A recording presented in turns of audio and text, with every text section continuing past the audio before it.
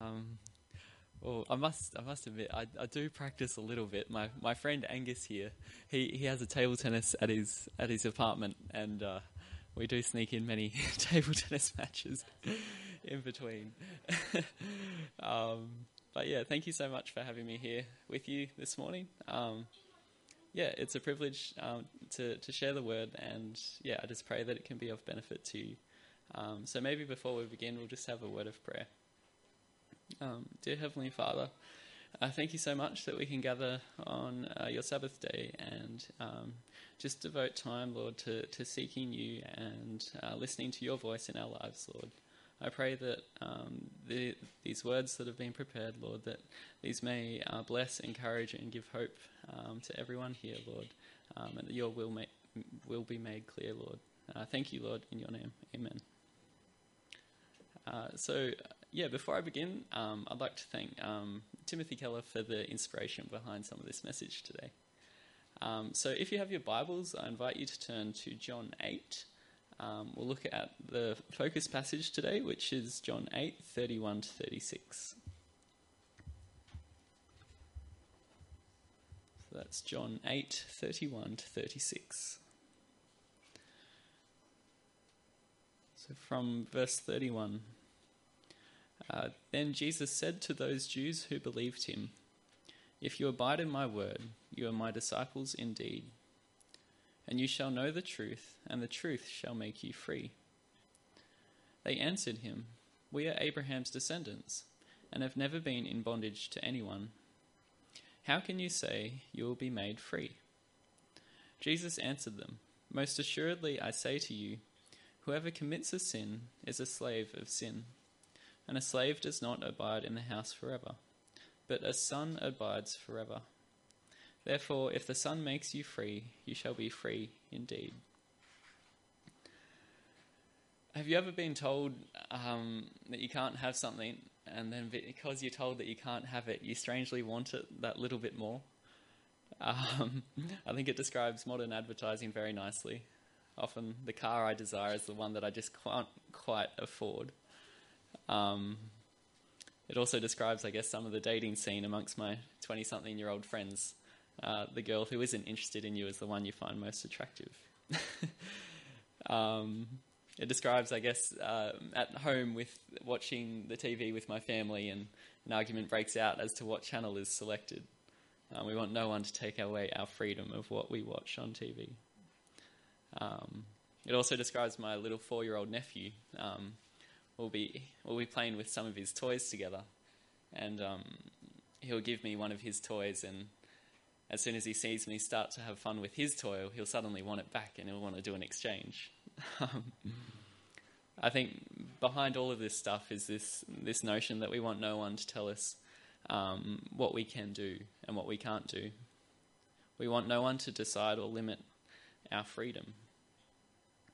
And we see this first appear in the garden, where the serpent, Satan, comes to Adam and Eve and questions God's freedom. He says, "Did God really say you can't eat from any tree in the garden? Is God really limiting your freedom?" So we all want to experience freedom in our lives. And I've got 3 points today on freedom. What is freedom? Secondly, how do we as people generally find it without God in mind? And finally, what is the freedom that we can have access to with God? What is his freedom, and what does that look like? So firstly, what is freedom? As an example, when I was coming through high school, I was longing for the day when I'd get my license. I thought that would be the epitome of freedom, to have my car and my license. And so I purchased a car, I got my license, and then suddenly I became aware of the costs of that freedom of having your own car. As repairs, bills, fuel costs, insurance costs, it became quite apparent that there are costs to some freedoms. So I think quite quickly we can see that in our own lives, as we pursue different freedoms that we have, it's quite a strategic choice, because all freedoms come with some costs.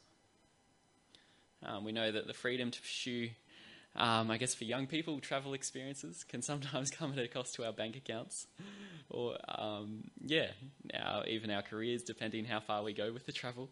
um, the freedom for us to get a good job at university requires us to study hard, at the cost of some social opportunities. The freedom for us to eat deliciously unhealthy food can come at a cost to some of our physical health sometimes. Maybe the freedom to pursue our work that we actually enjoy can mean less security or financial backing. So even though we love to pursue these freedoms, when we look at these examples, we realize very quickly that freedom can be quite conflicting. We want to eat both the cake and be healthy. We want to endlessly travel but buy a house. We want to be both single and free but also desire a committed relationship. Ultimately, we are never free of constraint. And so just like Adam and Eve, our choices come with conflicting desires. Our choices for freedom come with costs. And so we also see this in our focus scripture. In John 8:33, the Jews are seen responding to Jesus, and Jesus is questioning their freedom choices. And they respond, "We are Abraham's descendants and we've never been slaves of anyone. How can you say that we'll be set free?" Jesus is questioning where they have placed their freedom. They've placed their freedom in their identity as being descendants of Abraham. And sadly for them, this comes at a cost of not recognizing Jesus and the freedom that he is offering. So we're going to have a look at what freedom is with that in mind. Freedom is strategic, freedom is choice. What freedom then is the most liberating kind of freedom? The Jews had this freedom in their life to assert themselves as descendants of Abraham, but that came at a huge cost to not recognizing what Jesus was offering them. So what are these freedoms in life that we just have a natural bent towards without God? To explain this, I love snow skiing. I don't know if there's any fellow snow enthusiasts in the room, but I'm sure you can relate the love of seeing a fresh snowfall on the mountain.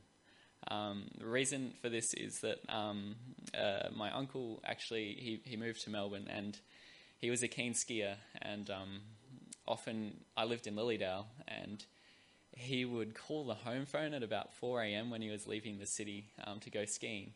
And I quickly associated as a young boy that this meant I was going skiing. So whenever I heard the home phone ring at 5 a.m. in the morning, I knew it was going to be a good day.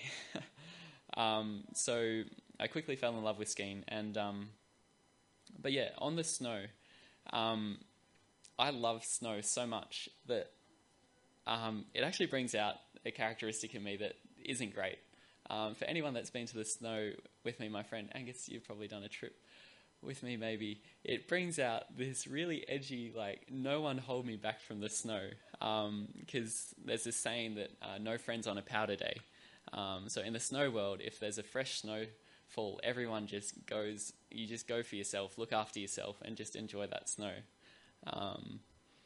So if there is a fresh snowfall, my day often goes the same. I'll get to the hill and I'll be really uncomfortable with anyone that's slowing me down, and I'll run for the ski lifts. I'll ski by myself, but the day always goes the same. I get about halfway through and then realise that my day would be much better spent with my friends, and that's actually a more enjoyable place to be.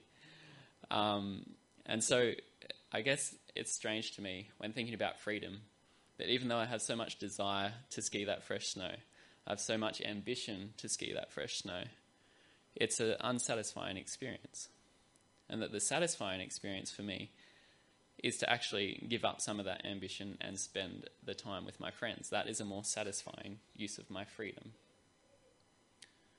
And so I think this is quite common with how we approach our freedom in life. We think that if we express ourselves more, if we pursue our own identity more, if we pursue our own determination more, we will be more free.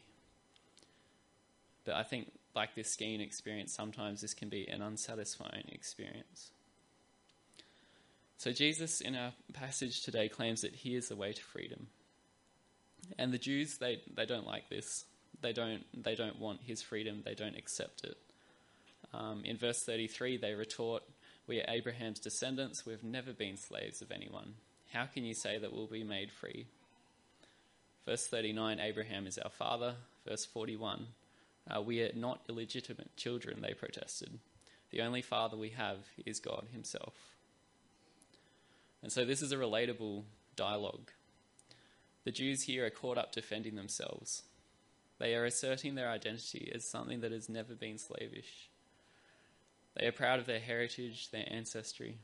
They are proud of their truth and what they do, their practices.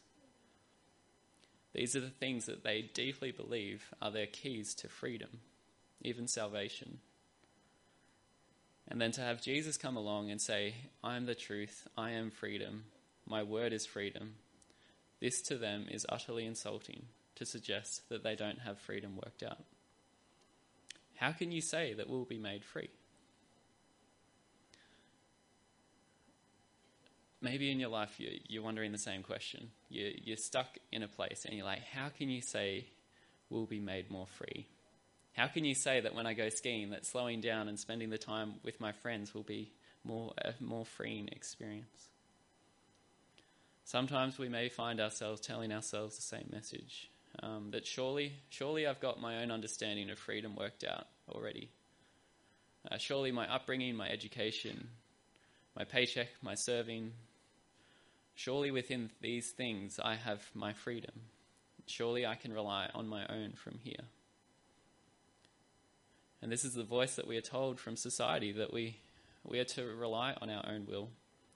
That if we can hold tight to our own choices, we are told that happiness is to be more true to ourselves and to assert ourselves more. But like the Jews, self-assertion doesn't lead our hearts to a great place. Like my skiing example, self-assertion didn't lead my heart to a good place. So freedom, it doesn't come from within. If it doesn't come from our heritage, if it doesn't come from my ambition, what freedom can I have hope of finding? What are the freedoms that can actually nourish our hearts and enlarge our sense of freedom? Like exercise can encourage the body to move more freely. What are the freedoms that nourish our hearts and give us more freedom? So finally, the freedom that Jesus offers. In verse 31-32, "If you abide in my word, you are my disciples indeed, and you will know the truth, and the truth will set you free. Very truly I tell you, everyone who commits a sin is a slave to sin." A commentator writes this about that verse. Jesus does not mean here whoever commits a sin, but whoever habitually asserts his own will, priding himself on his own independence, following his own inclinations, and primarily concerned with pleasing himself, is a slave. Such a person is confined within the limits of his own self-interest. A life of self-assertion is, as Jesus describes, a life of slavery. A life of self-surrender, however, is Jesus' way to freedom. I invite you to turn to Galatians 5:13-14 in your Bibles if you have them. Galatians 5:13-14.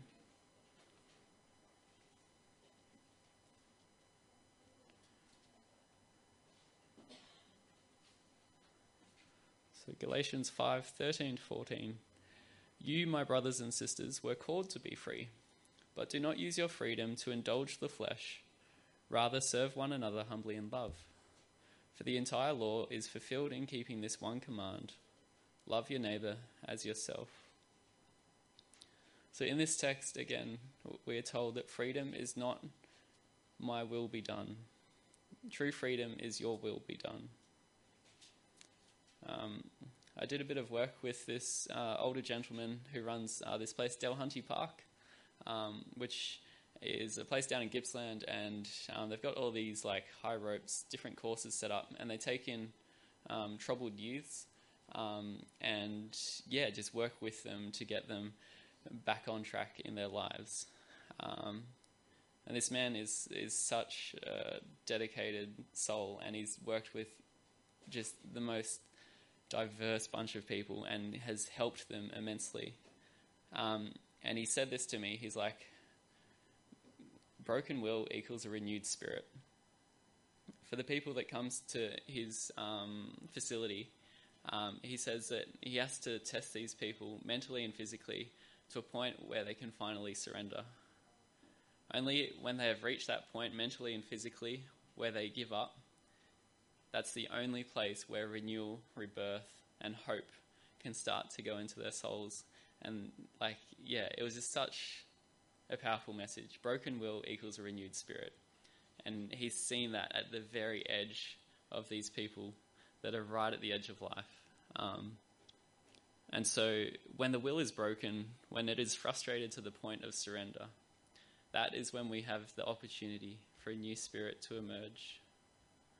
I'm not sure why this is, but I think from our experience, we can probably see this, that surrender is just something that is so beautiful in life. When we've been holding on to something so tightly and we can finally let it go, that is when our new spirit can emerge. So true freedom is a surrendered will, saying, your will be done, Father. Like my little nephew that doesn't want to give over his prized toy. Freedom to him is letting that go. Freedom to us is letting some of these things go to the loving will of our Father. So the question then is how can we live in that space where we can hand it over? How can we give God those keys to our freedom? I think God is in the business of teaching this to us through our lives, and by grace it will be done through our lives, and he will teach us this. Secondly, as the verse suggests, if you abide in my word, or as other versions say, if you remain faithful to my teaching. This is another, way that we can also commit to learning this freedom, this right to freedom that we have access to through God. So commitment is Jesus' answer to freedom. If we abide in him, if we remain faithful to him. And to explain this, I think of my experience of surfing. When I first started to surf, there were some very specific conditions that I had to have to enjoy surfing. The waves had to be no bigger than this high, and had to be sunny, very smooth waves. But over my life, committing to surfing, I can now experience surfing and enjoy surfing in a much larger range of conditions. The waves might be bumpy, they might be big, they might be small, and I can still enjoy surfing. And it's amazing to me to watch professionals at surfing who can negotiate the most tricky and challenging waves and still enjoy themselves. So I think for us, our faith journey is also similar. And that the more we commit to faith, the more that we can enjoy it in a variety of conditions. And so I think the same is true for our experience of freedom, to experience handing over our will. The more that we heed that gentle whisper from God, the more that we lean into that prayer for our start of our days, through our days, the more that we commit to opening his word, the greater that small faith that is planted in our hearts can grow and nurture into its full beauty. And I think this is where the keys rest to our true freedom. Liberating freedom that breaks down our own small-mindedness and opens us up to the vast beauty of God and a life that says, your will be done. And this is a commitment that we can experience the freedom of a faith and hope that holds through sickness, a faith and hope that holds through the redundancy, a faith and hope that holds through the accusations, through the brokenness of life, a faith that can hold through the heights of blessing. Commitment to this gift of faith that says, your will be done, Father. This is truly the greatest and most secure place that we can stand as Christians. This is a freedom to see beyond ourselves, just like Jesus, and experience a life of surrender, a life of hope, of love, and of joy. C.S. Lewis says this: the terrible thing, the almost impossible thing, is to hand over your whole self, all your wishes and precautions to Christ. But it is far easier than what we are all trying to do instead. For what we are trying to do is to remain what we call ourselves, to keep personal happiness as our great aim in life, and yet at the same time be good. We are all trying to let our mind and heart go their own way, centered on money or pleasure or ambition, and hoping, in spite of this, to behave honestly, chastely, and humbly. And this is what Christ warned us we could not do.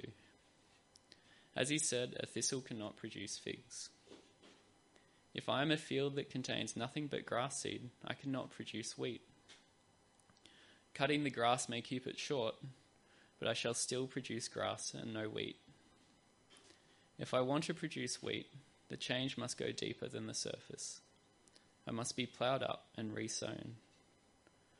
That is why the real problem of the Christian life comes from where people do not usually look for it. It comes the very moment you wake up each morning. All your wishes and hopes for the day rush at you like wild animals. And the first job each morning consists simply in shoving them all back in listening to that other voice, taking that other point of view, letting that other larger, stronger, quieter life come flowing in, and so on, all day, standing back from all your natural fussings and frettings, coming in out of the wind. Man's greatest need, it has well been said, is to know what his greatest need is. True freedom is not my will be done. True freedom is Jesus, your will be done. I think we're having a song. Yeah. Yep.